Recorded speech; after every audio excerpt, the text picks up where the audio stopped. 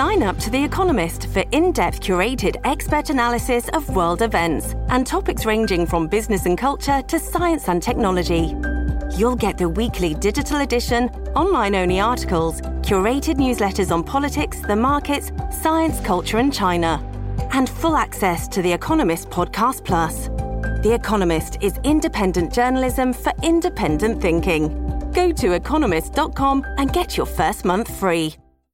This is the Simi Sara Show on demand. Subscribe now on iTunes. Listen to the show each weekday 10 to 2 on 980 CKNW and through the Radio Player app. Well, right across the country today, gas prices in our area here in Metro Vancouver are in the headlines. I mean, sure, the federal carbon tax goes into effect today, and in Ontario, they are very upset about it.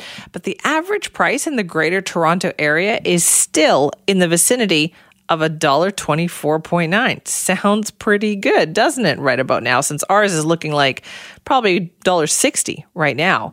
In fact, 4 provinces have the federal carbon tax kicking in today: Ontario, Manitoba, Saskatchewan, and New Brunswick.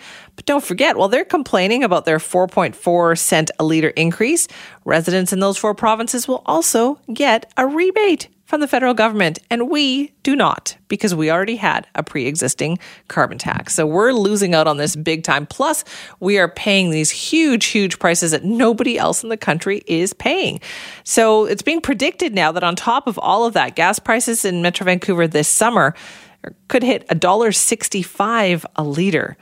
That's a lot of money, isn't it? Especially if you're going to be on the road, taking road trips, all of that kind of stuff. So we want to know, is this impacting your driving behavior? I mean, right now we're kind of flirting with that $1.60 a litre in most places. It's like $1.54, $1.59. I think I saw $1.57 on my way in today.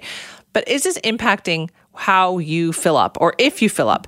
So in what way? Are you taking more transit? Are you carpooling?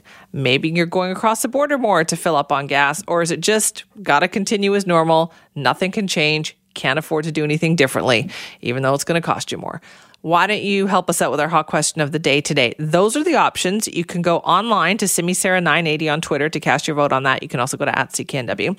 But also let us know with our buzz line today too. 604-331-BUZZ, 331-2899. What has changed, if anything, as a result of high gas prices for you? And we know that they go up and down a little bit, but I wonder, when they do you change anything, or do you just continue on as normal?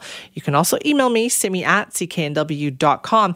We will be talking about this throughout the show today, that, here we are right across the country. They're really feeling sorry for themselves in Ontario. And I look at their prices and I laugh. And I think, you guys have got to be kidding me. This is the fight you're going to pick over this, and you're still paying $1.24.9? Come on. So weigh in on our hot question of the day today. Email me as well, simi@cknw.com.